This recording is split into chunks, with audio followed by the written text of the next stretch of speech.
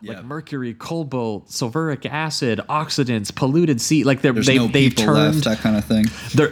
they've turned their environmental destruction into like a catchy song that they're all dancing to and celebrating, and like again dancing to it in like this psychedelic club setting where they are wearing like fish heads. And then at one point, as if like the sort of metaphor wasn't clear enough, these characters are like not taking this seriously. Literally, the acid goop hits that club at one point and literally starts like coming down the stairs, and all of the characters are like fleeing from it and screaming, and like the consequences of what they have done here have actually arrived in the form of like literal acid filth destroying the actual club itself. Yeah. And Which also just hits hard because we know at this point in the franchise too that what Honda was upset about was kind of the commercialization of the franchise. And Right. like so like this feels like a movie that's in conversation with its own franchise pretty intelligently. That it knows that, hey, kids watch this. There's a kid in this film. He's playing with Godzilla toys. Like it's doing a sort of meta thing where it literally has like what if like a kid who's a fan of Godzilla was in a Godzilla film. Yeah.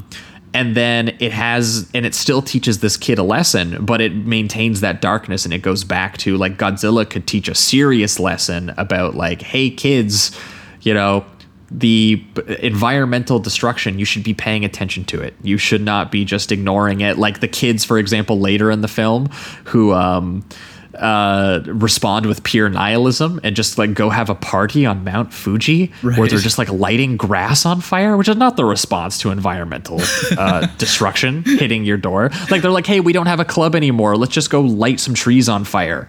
Yeah.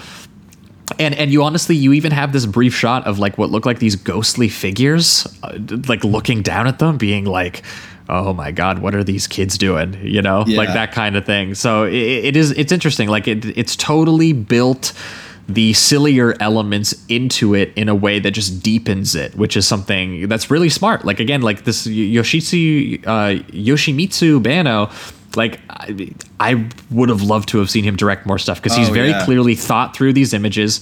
He's very clearly thought through these ideas. And also, it's worth noting, this movie visually is just fucking crazy. Yeah, it's wild. Like, is there any other Godzilla movie that goes into like the animated I know stuff? what you're gonna ask. Yeah, nope. Because I think that is so. It melds it all together. Like it gives that 60s aesthetic, but there's something about explaining the horrors in such a specific way, and in a way I guess that like kids would kind of latch onto at the same time, that really works well with it.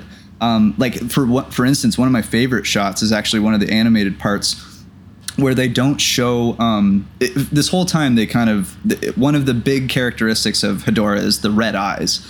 And at a certain point, there's a cartoon where it shows the factory, but it has the red eyes, and it hasn't become Hedorah yet. So they're just connecting that kind of like that evil entity with the pollution and the physical factory and all of that. And I thought that was awesome. I really loved that.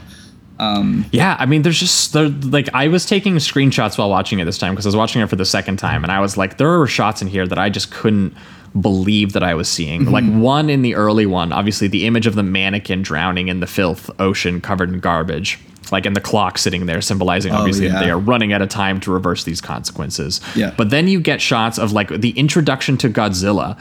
It's almost like an Apocalypse Now sunset behind him as he's like marching his way in and like arriving and being like, because literally he is finally ascended to sort of like heroic force by happenstance, because they are like, he is naturally being called because there is a disruption with nature that he has sensed.